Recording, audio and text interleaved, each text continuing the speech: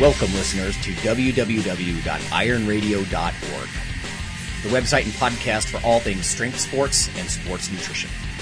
With your hosts, Lonnie Lowery. Remember, Phil is like a gnarled old oak tree held together with scar tissue and bone spurs. Rob Fortney. And I'm telling you, the pain that I would suffer was beyond excruciating. And Phil Stevens. Do it, Rob. You'll kill all those nerves. Thanks for listening. Welcome, IronRadio.org listeners. This is Lonnie Lowery. I am a bodybuilder and a nutrition and exercise science professor, among other things. And a devoted Justin Bieber fan. Always. Rob Fortress Fortney. I'm a journalist, editor, former competitive bodybuilder, and powerlifter. And this is Phil Stevens. I'm a competitive powerlifter, strength coach, founder of Lipper Hope and Strength Guild, and I'm sipping on maple syrup straight from Toronto. Really? Rob, yes, one of my clients was up there last week, and she brought me back maple syrup from Toronto. And you're drinking it. I'm drinking it. Oh, my God. And I got a hell of a cold. Oh, yeah, you've got because Phil is our returning conquering hero. Yeah, and I've got my post-meat cold going on. So. Yeah, what do you call it, Olympic flu? Yeah. Well, tell us about the meet, brother. It went good. It went real good. I came in and I got all my goals easier than I expected even. So I took it took three tries on the squat, but I had a lot left in me. So I went 535, 575, 600. Bench, I just did one at 300. That's it. And I'm letting my shoulder heal up. That was stupid easy, but there was no pain. So that's progress. And then, opened at 655 on the deadlift, and then went up and called 700, and the people were like, looking at me like I was crazy, but, really? You're making a jump that big? I was like, yeah, don't worry about it. It's not my first rodeo. And, right. Hit that easy. So, hit that easy and then walked away. Didn't even take a third. So, that's the numbers I wanted coming in, and that's what I came in and hit and walked away. So. What was your jump before 700? What was the number? 55. 655. Oh, I don't think that's much of a jump. Yeah, I didn't think it was either. But. Hell, I jumped well over 100 pounds when I did mine. Yeah. But you guys, that's uncommon, right? I mean, making 1,500-pound jumps, or is it not? 1,500-pound jumps? 50 to 100. Oh. No, I mean, I normally do. Like, it's right around there, I suppose. You know, I'll go 750, stuff like that. So, I don't know. I'm at the point now where I come in, I got a goal, and I just want to get it and get out. I guess it's relative, though, too, right? 50 pounds relative to 700 is not as big of a percent jump as 50 pounds relative to it's like 8%. 300. Right. You know, yeah. So, yeah, because normally, like, when I'm warming up, I'm packing a plate on, do a couple reps, pack a plate on, you know, so. No, it went real well. I couldn't be more happy, and my team did great. Had nothing but, compliments from the staff there on how great they were with sportsmanship, and what did we get? I think 11 first place, 2 second place, so we did well. Collectively. How big was the meet? Like in total competitors, or? I think it was right about 50 total. Mm-hmm.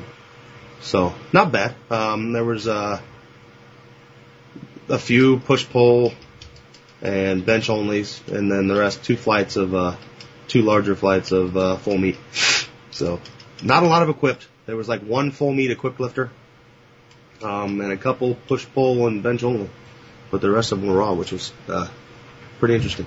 So, is that a feature of that organization, like the sponsoring body, or no? Not no. Really? Normally SPF is that's like where Westside and everybody else lives. Yeah, right. Yeah. So, no, I was expecting many more equipped lifters. But, made the day go fairly quick, but it was still a long day. We started at 9 and got done at 3:30. Oh, really? Like yeah. That's a good day. Yeah, it wasn't bad. It was a little, a couple of my lifters were a little shocked. They didn't realize just how long it was going to be, stuff like that. And, but all in all, it was a well-ran meet. Yeah, it went well. So, well, right on. And you said you drove 4 hours for that, huh? Yeah, I drove 4. I went down on Thursday evening, weighed in Friday. I weighed in light, of course. I ate my way up to 262.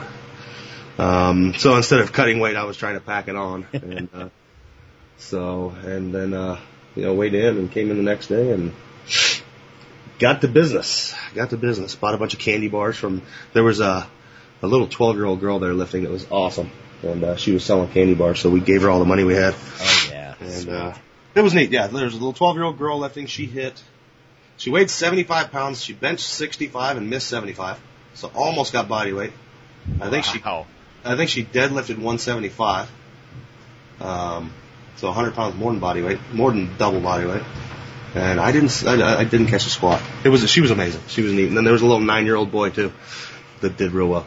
So it was fun cheering for them. It was good seeing, the next generation coming up and treating them well.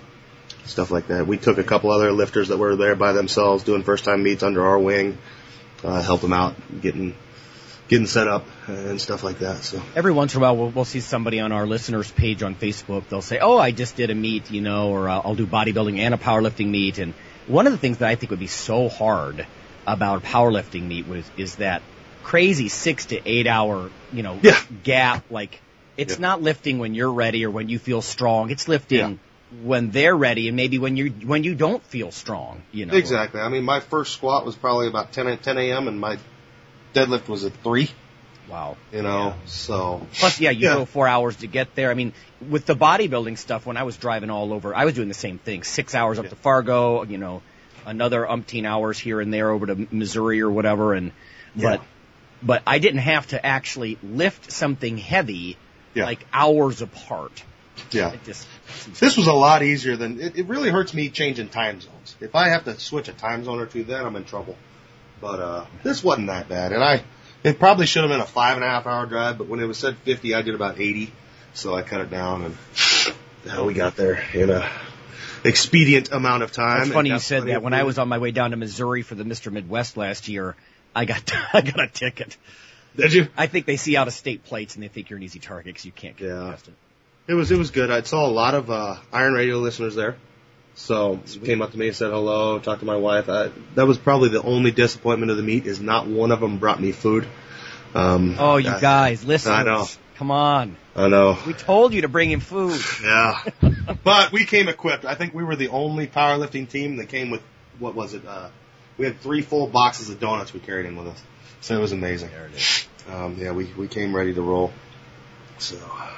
Still working on that sponsorship. Exactly, I know. How to mention Krispy Kreme on air. I know. Krispy Kreme. I would totally wear a Krispy Kreme stick. I got no shame. It's beautiful. I got no shame. So. Okay. Listeners, I'm going to share just the only bit of news we have is our fall funds drive. So I'm going to burden you with this in just a moment. Then we're going to do our topic of the day, which was actually a listener proposed topic, which was really a good one, which was 2 parts. Do you guys do your own programming, lifting programs? And what have you bought into over the years? So we could talk about what the 3 of us do in our own experience, I guess, as sort of veteran guys. But as far as just what's happening with Iron Radio, I just want to announce the fall funding drive. Soon you'll hear Fortress with a little mid-show ad sharing this. But what we're going to do is we're listener supported. So in that way, it's very much like public radio. We don't have a big supplement company funding us and then pressuring us on what to say or what have you. So what we're going to try to do as usual is offer something to sweeten the deal. So if you can step up and become a $4 a month recurring member, and you simply do that by going to the bottom of the ironradio.org webpage, we'll send you a gift that's worth over $20. I'm just going to say over 20. I'll send it to you myself. And I'll know who's, either a significant one-time donor. So let's say you want to donate $50, or we had one gentleman from Pennsylvania once donate $350. This is exactly the kind of stuff that can keep us on the air as our bandwidth grows, because we can only upscale so much before we have to change servers and all this sort of stuff. And we also have plans for other big things in the future. So none of this money goes into, Rob's trip to Jamaica. goes into bandwidth and it goes into giving stuff back to you all. So $20 gifts for anybody who can become a supporting member, recurring $4 a month member, or a one-time significant donor of over $50. And I just want our existing supporting members to know they have not been forgotten. Because one of the things that really irks me is when corporations or whoever, organizations, they give out freebies to new people, and then the old timers that have been around from the beginning have been left out. So we're not going to leave you out. We're going to send you, all you have to do is email Fortress through our webpage. And he's going to send you a link, sort of a secret link, to audio. And there's a seminar there on how to realistically but significantly boost your testosterone levels. So we talked about vitamin D on a recent episode, but there's more in that seminar as well. And we'll send you that. So also good stuff for people who continue to support us because we value you guys as well, of course. Any single donator of $50 or more, I got something I'll give them. I will give them my callus trimmings for a month. Fantastic. I will save them up, and they can we'll frame them. Is that going to have an effect like your beard clippings? Yeah, it will. It will. Much like that. Yep. We can do like the vegans are doing now, and if you soak them in water long enough, you can make gelatin out of my clippings. I remember. This is getting disturbing. Rob will send you a locket of his golden hair. Ooh. That's laughable. Yeah. It is. You'll have to grow some off the back of your head, like, Yeah. Shave off my eyebrows. Your eyebrows. Okay. Well, let's take a brief break. I know it's early in the show, but we'll come back and we're going to talk about training, whether or not coaches are worth it, and the different kinds of programs that have come and gone through the years.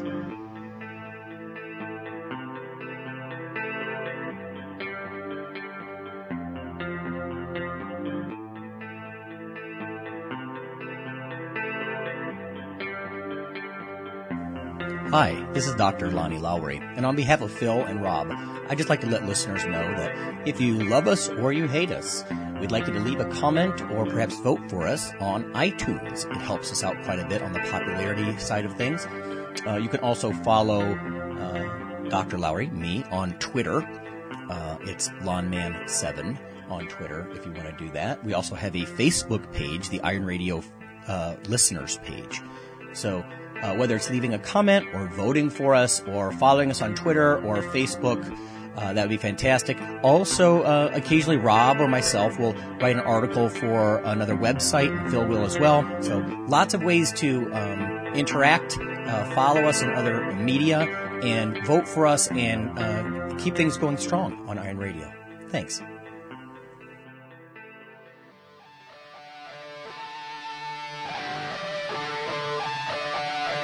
Hello, Iron Radio listeners. This is Dr. Lowry. I just want to offer an update on the Protein and Resistance exercise book that you hear about in ads at the end of the show.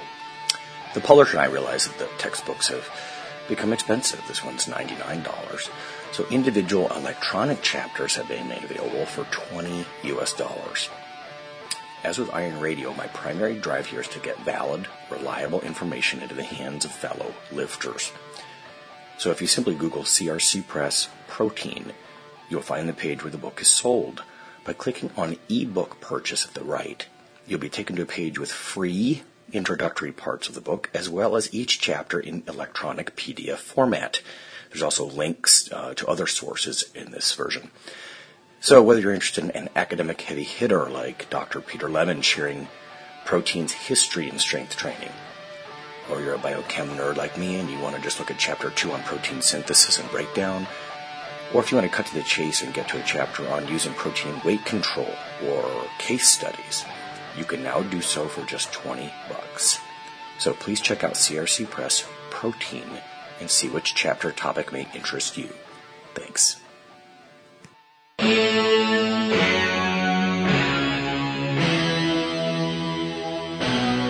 Like your weekly fix of Iron Radio? In addition to being a popular institute on iTunes, we are also on email. Simply go to www.ironradio.org and sign up for the voluntary email. You'll get a once-per-week email, no more, that's little more than the show notes and a link to the audio. So go for it.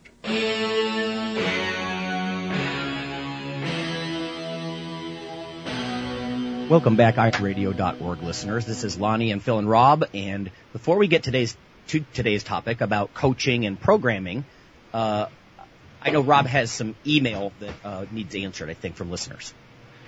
Yeah. Well, actually, the first one I just wanted to give a proverbial shout out to Grip Sling and Christos at Grip Sling. He's sent me some samples of his product, and you can go to gripsling.com and check it out. There's a myriad of things you can do with this thing. You can use it applicable to all different types of. I actually use it. I was just saying to the boys here. I've actually found a couple ways to use it that, I suppose, to its original use, a little abnormal. But anyway, it can be useful for lots of things that you do fitness training, strength training wise. Anyway, so yeah. So shout out to Christos at gripsling.com. Also, I want to read an email here that I got from one of our listeners, and he was asking about protein. And the question is, I have a question regarding the whey protein powders. I had someone ask me how long the whey protein can be mixed in a shaker bottle before being consumed.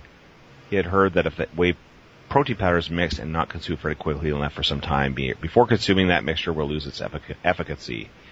Have you ever heard of this? That's from Brian. And so I told him that I'd put that forward to you, Lonnie. Certainly that I've heard people question this because I've questioned this myself. How long can you have once you mix it up, how long can you have that thing walking around mixed up before things start going south as far as the usefulness of it? Yeah.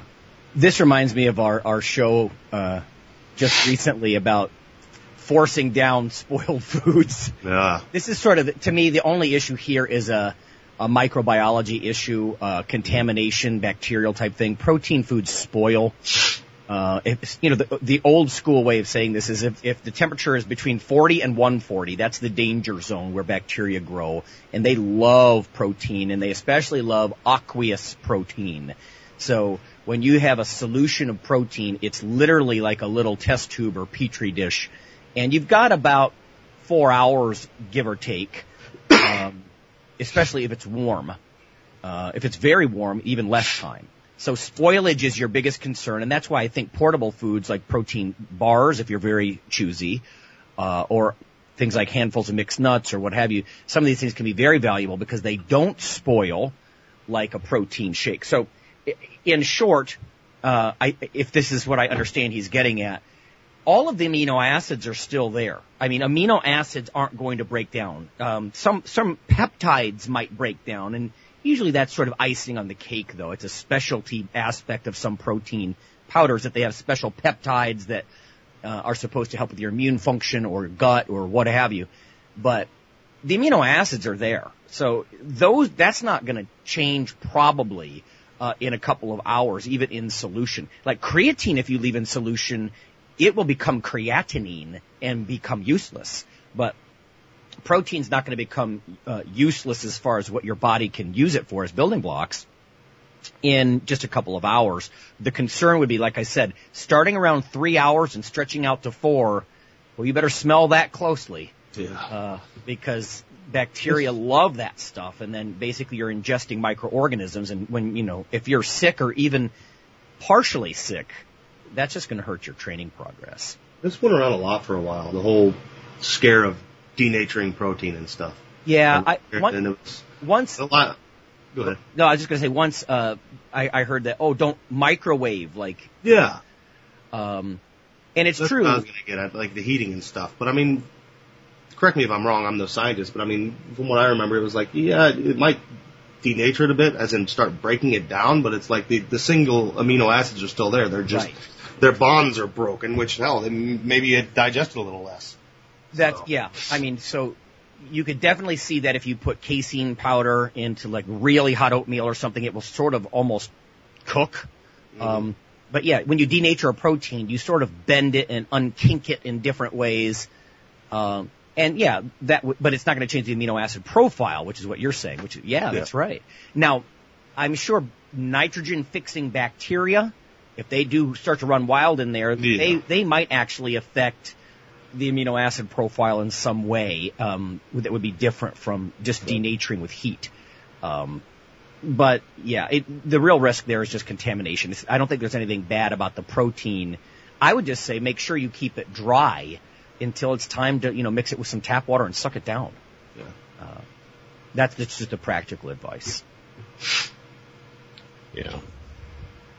And really, there's not a lot of situations. I mean, even if you tend to be one who wants to just sip through a protein drink or a weight gainer drink with lots of protein in it or whatever, like Lonnie says, if you bring it in the shaker bottle and you mix it up, somewhat close to where you're going to start kind of sipping on it, like he says, 3-4 hours. That's a long time. I mean, I can say from personal experience that I've sipped that weight gainer drinks over several hours, and I've never had a problem. Yeah. And protein powders too.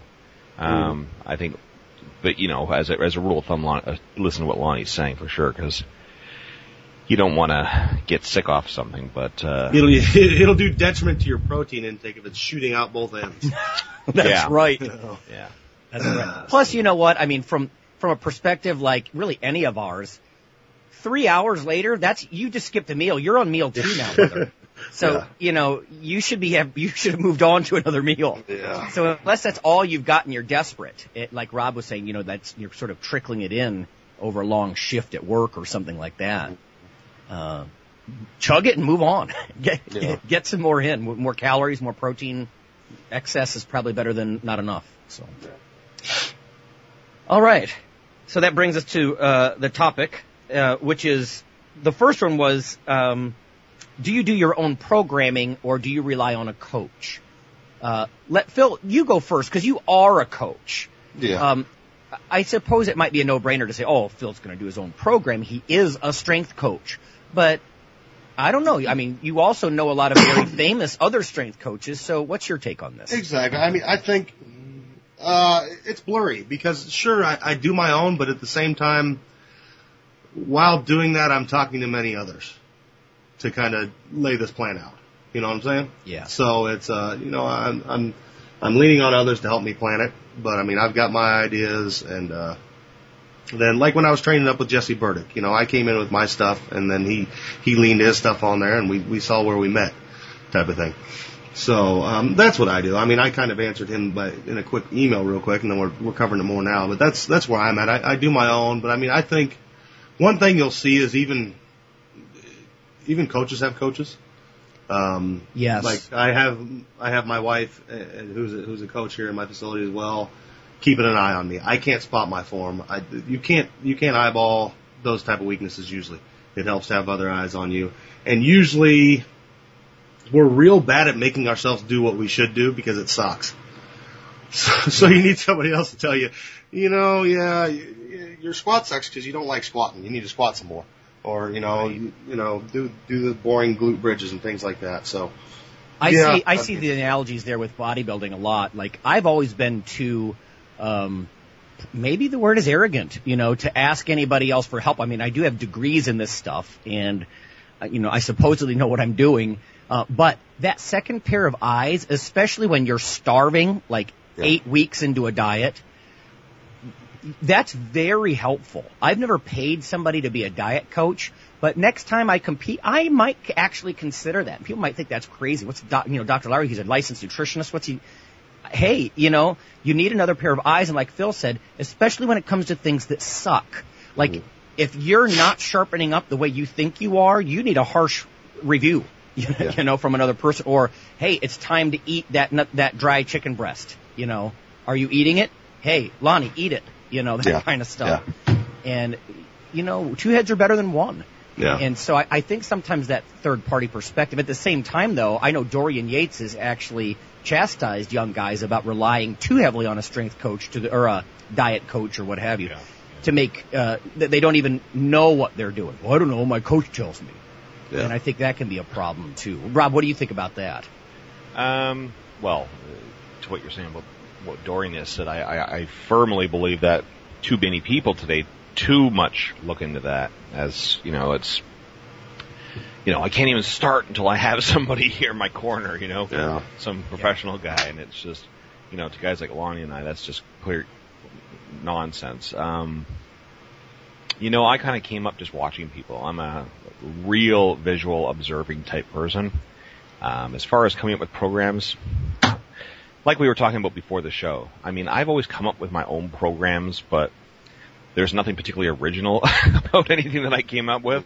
You know, there's lots of people now who are trying to, like, you know, put their trademark stamp on things that I was doing 20 years ago, and That's things so that, true. you know, were falling under the heading of the, you know, Joe Weider's training, you know, system and all these kinds of things. And I did variations of all that kind of stuff, you know, because I grew up in the era, you know, where in the mid-late 80s where, you know, the Flex and Muscle and Fitness and all that was Muscle Mag. Those were guys like Lonnie and I would go turn to see what was going on. I mean, for all our young listeners out there, you know, these are days long before there was any such thing as the internet, you know, and I think that's probably hard to imagine for some of the young listeners, but all we had was the magazines, you know, and the occasional VHS cassette that you would, you know, order out of the back of the Flex magazine for, you know, $59.99, and it would show up like, you know, 4 months later. And we were glad to have it. And we were glad to have it. I mean, just as a side note, Lonnie, do you remember that hotline that you would call up to find out who won the Mr. Olympia? Yes, the hot. Yeah, there used to be a Weider hotline that you could call up, so you could get the immediate quote unquote result. It was still like a day later, but anyway, and it would be just a voice recording. But anyway, yeah. So I mean, I've always put together my own routines, and sometimes I've just been training for a period of time where I really didn't have a routine. If that makes any sense. And as far as now, because I do consider my forte now to be, you know, training. Not so much program design, but training, and there's a subtle difference there. And Phil, you know what I'm talking about. Yeah. You know, I think I'm an expert in training, but I would never consider myself an expert in program design. Certainly, Phil would be much closer to that designation than I am. But I've always been comfortable. Well, I shouldn't say always. Certainly after the first few years, I've always been kind of comfortable in kind of doing my own thing. And as I've moved kind of beyond the bodybuilding more towards, you know, specific discipline strength training, I've become more and more aware of the requirement for at least, you know, a good portion of every year to be following some sort of routine, regime, program. So, and I still come up with my own, but I'm not going to lie and say that I, again, don't largely steal these ideas from things I've already seen, you know. Well, and I think that's a big part of it is that, you know, we're all veterans. We've been at this a long time. I'm not going to say I don't like programs. I think for people who are starting out, I think programs are great. I mean, I think put in 5 years where you pick one and you follow that thing to completion. Mm-hmm. And then you pick another one and you follow it to completion. And then you start getting these notes down of what you begin to know yourself. Phil, when you talk like that, you sound like an old martial arts instructor.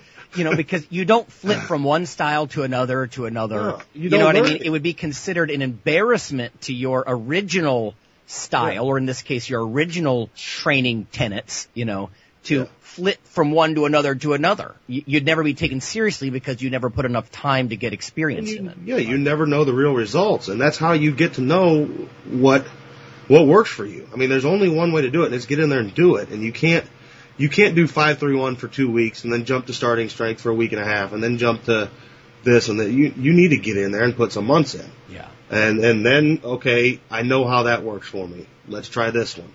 And then a decade later, you've got some margins to work with. You've got some info in your book that you can start then, you know, picking out the things that work for you. And I mean, yeah, of course, now the last 5-6 years, I've done pretty much all my own programming, but I have, you know, I've had the liberty of first having those programs and then knowing all these coaches personally that, you know, I've trained with, I've worked with, I can talk to. And then they can help you tweak what you've got. Yeah, and now it's, I'm having a problem with this. Let me call Jim. Yeah. You know, see what he thinks. Right. You know, and then you try one thing, you know, which is Dan John's big about that. Change one thing. You know, and see how that works. So you keep some element of, all the control variables are in place. I have my base that I can always go back to. I know this program works for me at all times.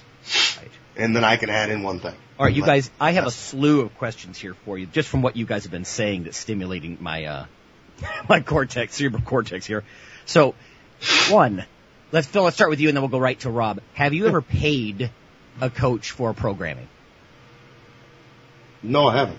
Okay, that's a simple question. Yeah. See, He's unlike a paving- politician, Phil goes right for the answer. No. What about you, Rob?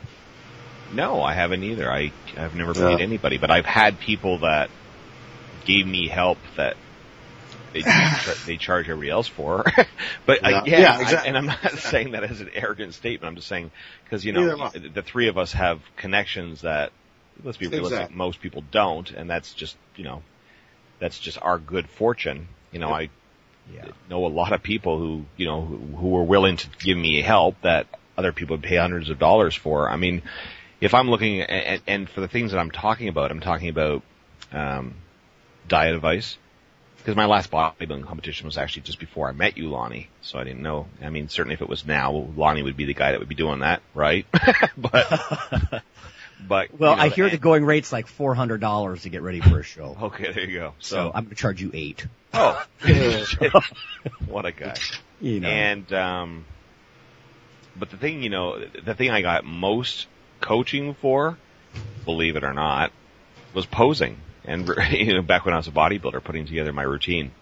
So it is true that I see some need for that. In fact, there's a video floating around YouTube that I did not take of a young bodybuilder from up in Minnesota, Nick, and we're just talking about it. Like the perspective of where the judges, how they're sitting below you, so how you have to keep that in mind, and how you transition from one pose to another. And I mean, there's actually quite a bit in it. And I was actually giving him the little tip that, you know what, when you sit down, here's a way to sit down and figure out your routine to choreograph it, is draw stick figures, including transitions. Draw like 15 stick figures in a row, all your poses, and, but just that kind of little bit of coaching. Almost storyboard it. Yeah. So like in the film world, you storyboard scenes. Same kind of thing, yeah. But that's the kind of stuff that if, a lot of young guys might not have thought about. But what I don't want to see is a young guy like him with potential just start strutting from one end of the stage to the other, ripping off most musculars and double biceps shots, thinking he's a guest poser, because that's not what it should be about. Yeah. And by the way, just as a side note, that's getting old, people. So let's stop the flicking of the fingers. Like, let me hear you. Let's come hither. Yeah. Yeah. Let's just stop that from the pro ranks all the way down. Let's just stop that. Nobody is that excited that you're on stage. That's right. You know what? And that's where it starts to differ from powerlifting and makes me sad, because I look at it like a contest, not a show. But if you think about the terminology, you go to a power meet. That's like a wrestling meet. But you go to a bodybuilding show. And I'd like to get back to the idea. Like Arnold used to call them a contest. When I prepare for a contest. That's the way it should be. You should be choreographed. It should be like anything else, like Olympic ice skating or diving. We've talked about this kind of stuff before. So anyway, yes, but I do see that. I agree with you, Rob, that the posing stuff could be something where coaching would be huge. And I think in powerlifting, one of the equivalents might be keeping yourself ready for that extended wait between big lifts. As we were talking. Like Phil's talking about how he can actually chill out and not be hyped up the whole time, because then you'll be exhausted by the time 3 o'clock comes in the afternoon and it's time to deadlift. Yeah. So that's the kind of stuff coaches with experience is gold. The first time I ever exactly, and I think sorry. Go ahead. I was just saying the first time I ever went in a meet, and I've spoken about this before. Again, I had the good fortune of having a couple guys that, back when I was in Ohio, that had a lot of experience with powerlifting competitions, and they were willing to come out and support me and help me. Yeah. And I'll admit this to the day I die, I was very underprepared for all the things that are useful to know, or to have somebody that knows when you get there. Yeah. I didn't even know what a flight was. I was like, what's with these flights? What's all that about? Yeah. So. No, and I mean, like you were saying, I mean, that's a pretty twisted question, because you're talking to some guys that were, honestly, I mean, we've been fortunate in who we've known and who we've been lucky enough to run into and stuff like that and befriend. So, like Rob said, you learn so much, but from observing. When you're around certain people, you get the idea. But there are some things where it's good to have a coach who lived through it, because all of the certifications or textbook learning in the world is not going to tell you that. You know what? Don't expect to be your absolute peak strength necessarily dropped on a dime. Or like in a bodybuilding competition, it's sort of similar. Don't expect to be on stage with your biggest pump ever. You're going to be on 80% of your best. Yeah. You know, I remember once they kept delaying. It was at the Mountaineer Cup, which was a pro powerlifting event, and they had an amateur bodybuilding contest with it. And we were backstage pumping up, I shit you not, for 3.5, 4 hours. And there's only so many times you can lay down on the bed, you know, and I like to use a fair amount of weight when I pump up. I don't just do push-ups. You know, I got, 2.25 or 250 on the bar, and I'm getting a pump, and then they're like, oh, we're delayed again. And it's just like, oh my God, are you kidding? So I think by the time I got on stage, I was so flat and shaking. Most of the guys just wanted to leave, at that point, because it was just yanked our chains. Yeah. But I could see a lot of similarities between that and the powerlifting. Although I know that there is meat magic that goes on, and despite it all, you can really surprise yourself in a meet. Oh, for sure. Yeah, for sure. And as far as just going back to the pure topic that we have today, like I said, I mean, you hear all the different systems that people have, and I'm not going to get specific or use names, but the truth of the matter is, if not entirely plagiarized from some other system, there are at least variations on a theme that have been done. Because there's only so many ways you can mix up, exercise and the volume and what you're doing reps-wise and sets-wise, and even things like percentage. There's only so many percentages that you can choose from. So it's like people say in music, right? I mean, when people say, "Hey, that song sounds like that song," they must have copied it. Well, sometimes I suppose they did copy it, but you know what? In the in the Western scale, there's only 12 notes. All right, 12 tones. So things are going to bound to sound like other things once in a while. Yeah. So if you're using something that you read and you think, I think I might like to give that a whirl, do understand that it's probably more than likely just a variation on themes that have been running for decades and decades. Amen, Rob. And I know Phil's going to believe that too. I mean, when you look at most stuff, we sort of laugh about CrossFit being rebranding, but most of the original stuff, you go back to Eastern Bloc stuff, and not just the coaches themselves, but the researchers like Hakkinen and those guys. Most of the stuff you see now is pieces, parts, or just straight out the same stuff that one of the founding fathers has done for a very long time. And I'm going to include nutrition in that too. A lot of the nutrition stuff you see, I can point you to very clear clinical correlates that have been used forever. And people are, making it sound like it's some big new thing. And it's amazingly, because the masses can be sheepish, sometimes you get everybody buying the new spiel like it's new. Here's an example, simple one, and this isn't a perfect example, but kettlebells. Yeah. Not new. Guys, not new. No. Yeah. In fact, I think it's Ripito. Somebody said, we got away from that because dumbbells are better. Yeah. Or is that Bill Pearl? Bill Pearl actually, made a joke about that. For sure. Yeah, they're loadable, so. All right. No, I agree. I mean, I think what you see is just, you'll see probably variations of how to put things together. And I think where coaches come involved is, fitting those parts to the individual. Yes. Is what it is. That's the hard part. It's that's the art sometimes. Yeah, it's having John do this for a reason, not just because you can. Type of thing. And amazingly, not just the way people are put together differently. I don't know if I told you guys this, but I'm teaching a kinesiology class this semester, and one of the facts in the textbook says that anatomy books are only 50 to 70% accurate in any given individual. That's how much variation there is in people, the way they're put together. Oh my God, I would have guessed it was better than that. Yeah, we were talking about this today on the listener page. About physiology. Wow, but I think beyond that, people also have huge genetic differences in the way they respond to diet. Some guys can, stay thick and mesomorphic, and basically do a starvation protein-only diet. Some guys, they lose every gram of muscle. There's metabolic differences just like there's musculoskeletal differences. And like Phil's saying, coaches are the ones with the wisdom and the art to say, this is what I think you need, brother. Yeah. I was just going to add, so when you're doing a program, temper it a little bit with the knowledge that you have at any given moment. And certainly if you've been training for several months, you have hopefully, picked up a little bit of information, and you've looked at some videos and you've watched some people do things, and you start getting a little bit of a critical eye. You start, like Phil was saying much earlier in the show, you start kind of having an idea of how your body responds to things and how you how your recovery is on things and all, what motivates you and what you look forward to doing in the gym. So you use all those things as ingredients, like you're making a stew essentially, and the pot is the framework, and then you just start throwing in all the stuff that and you can come up with your own little kind of neat ideas of ways of doing things. And well, that's a good segue, Rob. Let me ask you guys the other major question then, listener question, which was,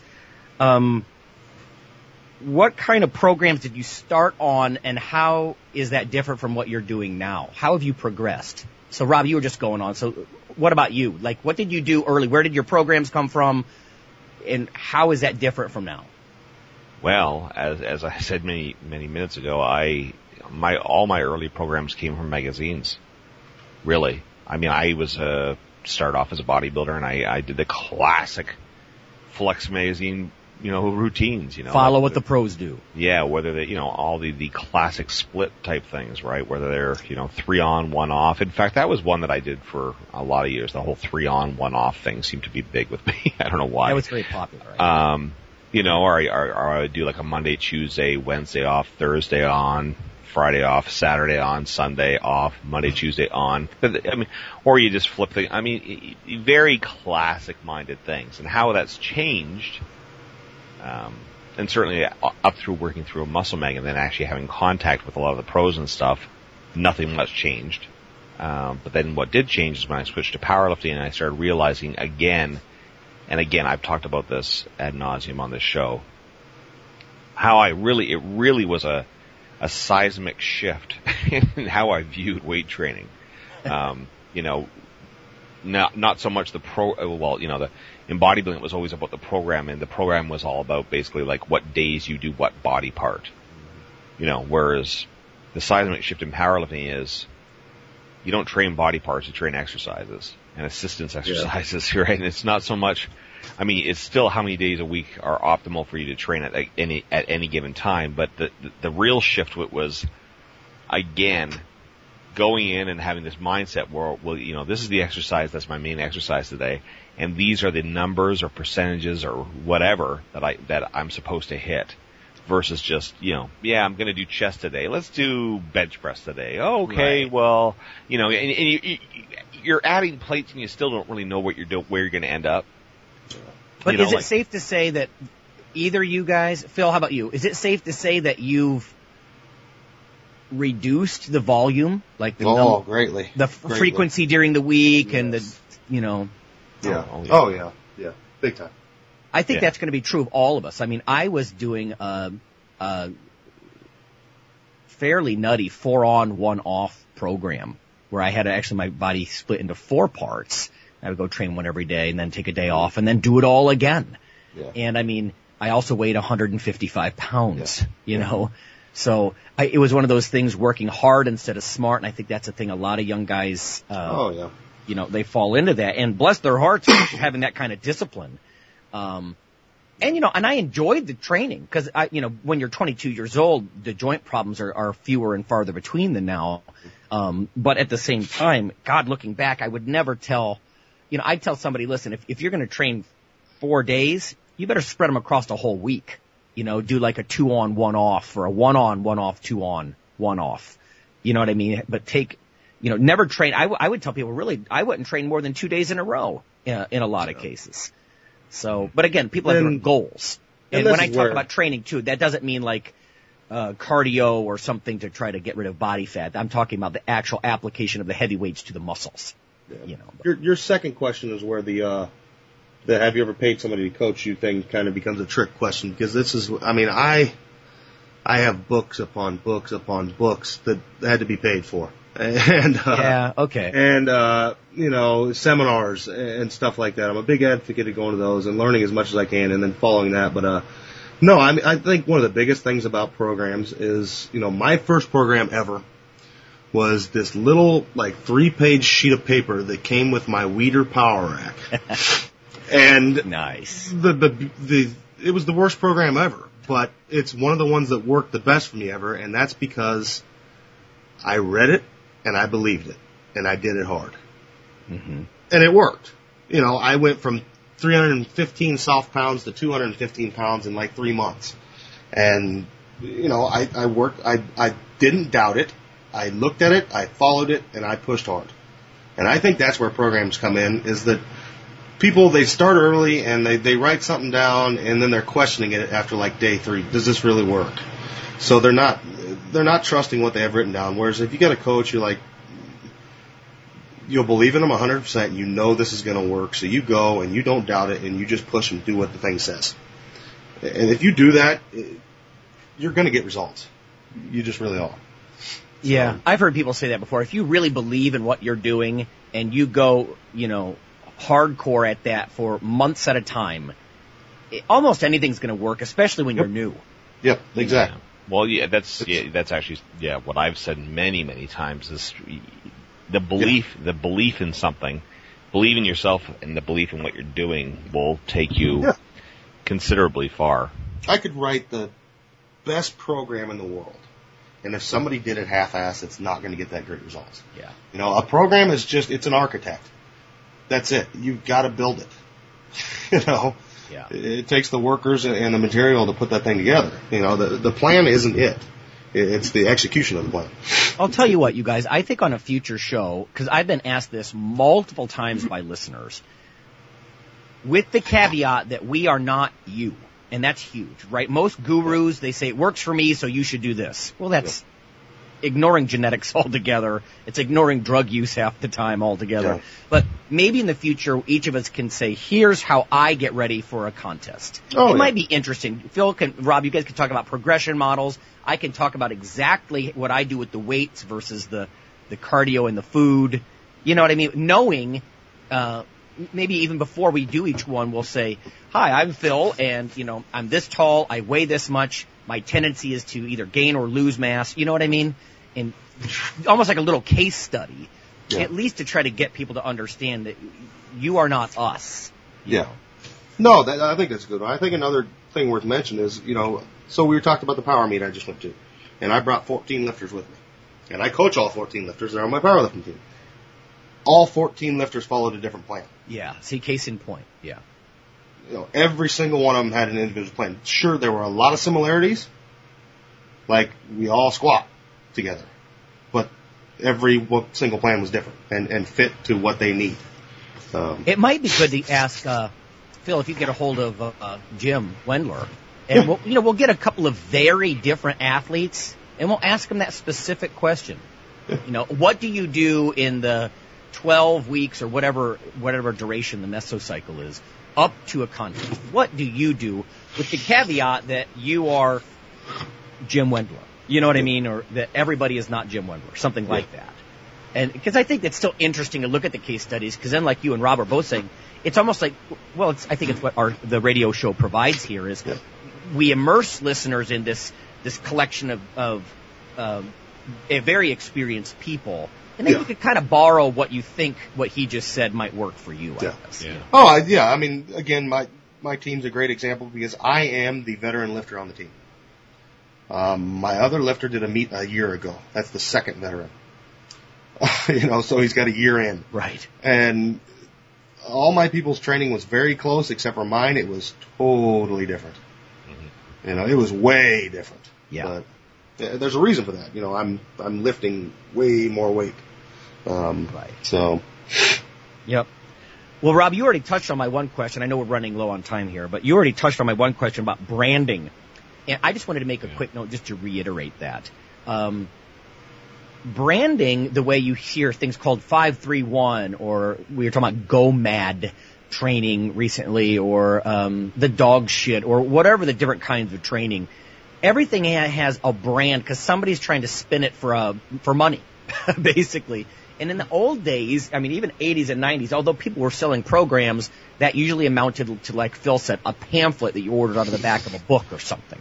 But there was a lot of information that you could glean from muscle magazines for free. And that's really, I like Rob, I followed a lot of that, and I tried to borrow what worked and reject what didn't and those sorts of things. But a 4 days on, 1 day off kind of program like I did for so long before I got into a briefer kind of 3 days on, 1 off, or even 2 days on, 1 off, those don't really have anybody's name attached, no buzzwords attached, so I think the branding was not as bad. Now everything is so commercialized. I mean, God, you can't even sit in a fast food drive-through without an advertisement blasting at you. Yeah. I mean, so it's in every corner of our lives now. So I think that's one of the differences. When you start to brand it, you don't know what that means. I mean, if I say a 4 days on, 1 day off program, you know what I mean. But if I say, some goofy title or somebody's name attached to it, you don't really know what that means. At least 531 suggests what it does. Yeah, it's exactly what it does. So I mean, I think the difference though, I think you're going to see in those little pamphlets that we started out with, or little 2-page articles, was it just told you, here, do this. I mean, you get some of the solid books like Starting Strength, 531, this and that. It's a thick, dense book that here's what you do, here's why you do it. I think strength coaching is the same way as what I would do in an academic way in the lab. But before you set up programming, you have to have some kind of baseline assessments on someone. Oh, yeah. You don't just start to say, here's your goals.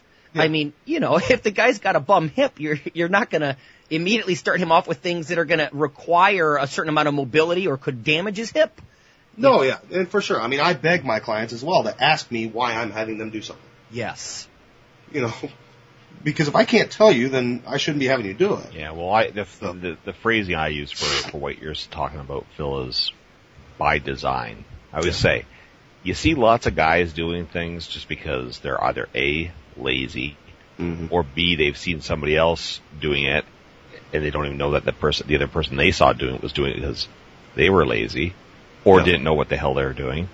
And you go up to him and say, why are you only benching halfway down? When you can see that this kid's 15 years old and probably it's the second time he's ever walked into a gym. Yeah. Because it's just because you saw somebody else do it. And then, then if they see me doing rack presses or like floor presses, where you're not bringing, having the bar go through its full range of motion, they'll say, oh, but I saw you doing it. I'm like, there's a difference. I do what I do when I do it by design. Yeah. And like you say, if I can't explain to myself, forget explaining to somebody else. I'm at the point where I don't care to explain to anybody, but, the harsher critic is myself. And if I can't explain to myself why I've chosen to do something, then I either A, have to stop doing it, or B, if I want to think it might have validity, research a bit. What the hell am I doing here? Why should I continue to do this if I don't specifically know why by design I've chosen to do this? That makes no sense to me. There's so much similarity with what you guys are saying with what I'm always telling students in the classroom, that you go to school to learn the why, or you work under a mentor to learn the why. If someone says, why am I doing this assessment test before we get going? Or why is the program set up this way? You have to be able to tell them. Otherwise, you're not an expert. You're a messenger, and I think that's where I sort of draw the line. Rob, I wanted to ask you one thing. You once mentioned, so if people are interested in progression models and things like that, didn't you once mention a free online, is there a powerlifting neat calculator or something that'll actually calculate your percentages for you as you progress? Do you know what I'm talking about? Well, yeah, I know what you're talking about. And Phil knows. There's a lot of those online. Can I ask you guys to pick one or two that you like and then maybe mention them in a future show? Well, yeah, sure. But I mean, it's one of those things where it's just, it's not that Phil and I know where to look. It's just that, you just type in, powerlifter calculators and you just find them.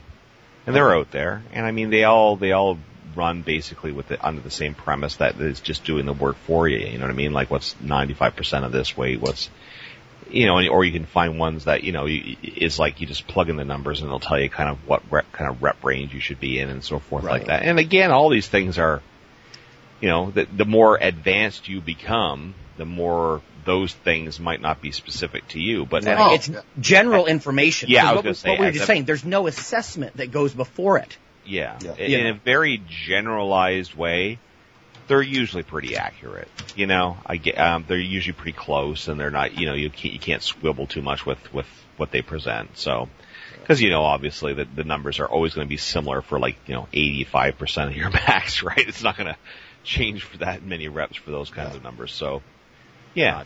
No, I mean, that's in 1 rep calculators and stuff. I'm not a fan Yeah. I've never found one. That's like the biggest thing I did before this meet was 635 for 3. And I will go and I do a 1-rep calculator, and that tells me my 1-rep maximum is 672. Yeah. And I killed 700. We're outliers with that. Yeah. Because I could have hit, I know I couldn't hit 700 for 2, but I probably would have hit 750. And it's a big difference when the weight's starting to get up there. The first time I heard of that, Phil, I saw basically in a book, it was saying, that you should be able to do 70% of your 1-rep max for 12 reps. Oh, yeah. And then they'll say, now it is okay to ballpark. I think all the way through intermediate stages. I mean, 4 reps is approximately 90%. 8 reps is about 80%. Yeah. But again, that's going to fall apart hard time when you start. Oh, yeah. I remember the big to do with, when Chad Waterbury's his, total body train, TBT or whatever the hell it was called way back in the day, came out, and it was big on the 10 sets of 3 at 80%. And Dave Tate and all those guys came on and said, wait a minute, there's no way I'm doing, I'm squatting 1,000 pounds. I'm not doing 10 sets of 3 at 800. It ain't gonna happen. Right. Right. But I think a lot of that too, though, is, and I'm not disputing to a large degree what you're saying, Phil, but I think a lot of that too is because of the advent of things that have allowed poundages to go completely out of control. It's become unusual, but I mean, a lot of those types of programs were put in place, before the advent of people putting, 300 pounds on their bench press with a shirt and, monoliths and suits that put 600 pounds on and squat briefs and knee wraps and all that kind of stuff. But over time as well, you get stronger and you get more efficient at doing 1 rep. You get real good at being fast twitch. Of course, and that's why I was saying about advancing. I mean, there's a world of difference between, what a seasoned strength, trainer will be able to achieve for 1 rep, based on what you saw him do for a set of 8. Yeah, and so it's even general guys in the gym who does a set of 8. Because I mean, some guys, I've seen it. I've seen some guys who squat like 700 pounds, but then you see them squat a set of 10 with 405. And you're like, well, the guy squats 700. Shouldn't that 405 for 10 be a hell of a lot easier? Yeah. But you're not taking into consideration the fact, again, that this person, I mean, anybody who squats 700 pounds in the fashion that I'm kind of describing, that's pretty damn advanced. Yeah. So it's you're a specialist, right? So it's like, I can do 315 for less reps now than I could back when I could, squat much less weight for an absolute rep, but it's a different kind of preparation and you're specialized. Wasn't it like Hatfield and Platts did a squat for reps contest? Yeah. And they also did a max, and of course Hatfield won the max, but Platts killed him on the reps. Right. So again, sport specificity, you become what you do. So again, like Lonnie's saying, those calculators and those are good general. I still believe they're good generalizations, but if you're a specific hardcore powerlifter, that trains within the framework of being that, those numbers are going to start breaking down after a while, Exactly. Well, I can tell you guys. You start getting your own indicators. That's right. I was just going to follow up on that. Like, when I was doing 5 sets of 5, like literally 5 RMs, I had to tone it back to about 4. I mean, you could say maybe I'm not as conditioned enough, but I don't know. I couldn't take it. I admit it. I couldn't take it. And you know what? On to that point, and this is not putting you down at all, because we're all not conditioned in many ways, but yes, that is a form of conditioning. And that's why it bums me out with people who don't know anything about strongman, for instance. We'll look at those guys and say, oh, but look at, he has no 6-pack, but look at, he doesn't. I'm like, listen, for what he does, he's in immaculate condition. Because again, conditioning is specific. If you're an athlete, if you're just some average Joe that likes looking good and being hot for the babes, then conditioning is specific to what your 6-pack looks like. But if you're an athlete, if you are an actual athlete, conditioning, the word conditioning is 100% specific to what it is that you do. Like Phil points out, strength endurance, right? And I mean, by the time I got to my 5th set, 365, I mean, I was really feeling really good with that. And I considered that a weight I really owned for sets of 5 or even 10, but not 5 sets later. Yeah, yeah. And that's condition. Another word Yeah. I use to describe that, and I've used this word, this is kind of a fortress word that I always use, is capacity. You know, you build capacity. You build your capacity to do things like that. People ask me all the time, well, how can you do so much weight on incline dumbbells after you've gone so heavy and done all your close grip bench pressing and stuff? I'm like, because I'm conditioned to do it. Yeah. Your body, and it doesn't make me a Superman. It just means that I've trained my body to adapt to a certain condition. Yeah. You know, a certain requirement of capacity. But That's you know that what, is. you guys, back to the point, is a coach is going to do certain assessments. And I think a coach would look at me and be like, you know, Lonnie, you're not heavily mesomorphic or endomorphic. You don't have a really thick skeleton. You're going to be careful adding, you know, sets 5, 6, or 7 with that kind of weight on your back. You know what I mean? You should be able to get some kind of indication that these programs can be modified a little bit. Yeah, but I'm also of the opinion that pretty much anybody can adapt themselves to a capacity.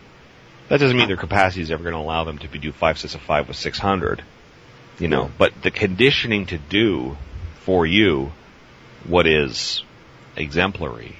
Anybody, I don't care how skinny you are or how built you are. There's no doubt. Progression, sure.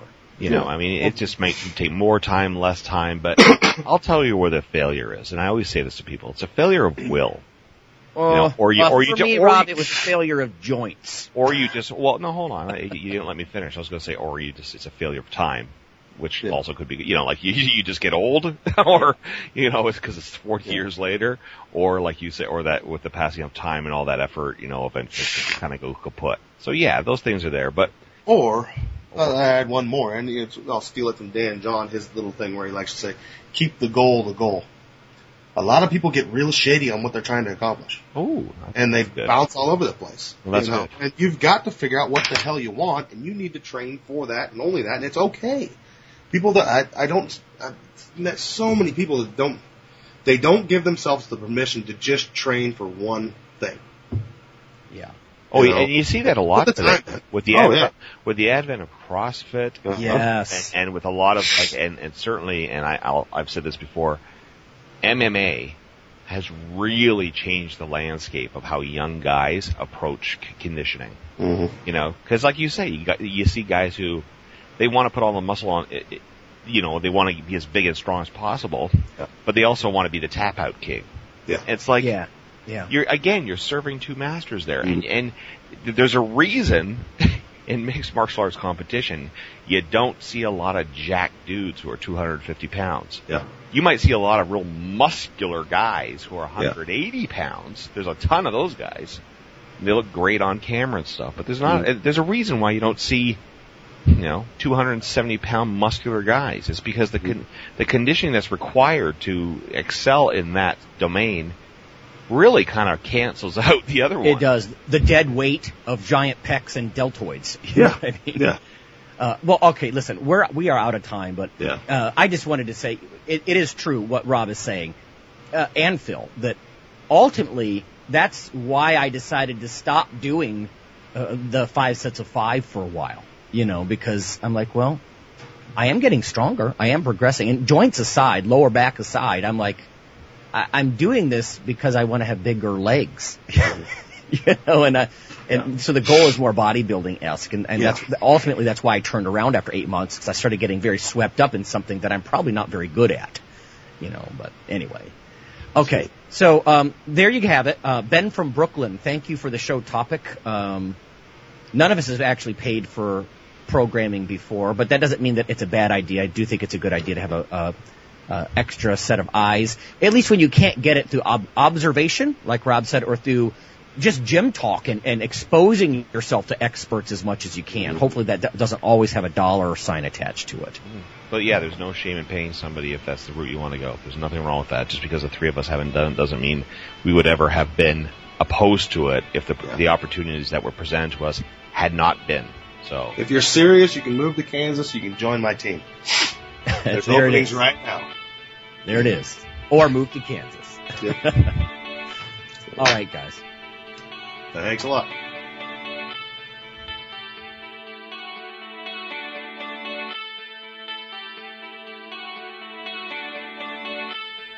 Iron Radio is accepting donations.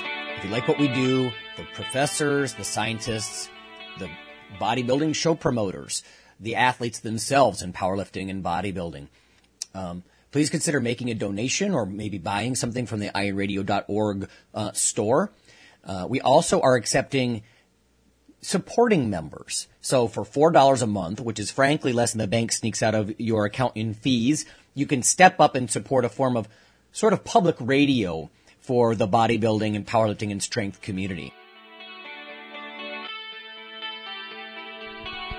Hey, IronRadio.org listeners, this is Lonnie Lowery, and I'm just bringing you a sneak peek only for Iron Radio listeners at this point.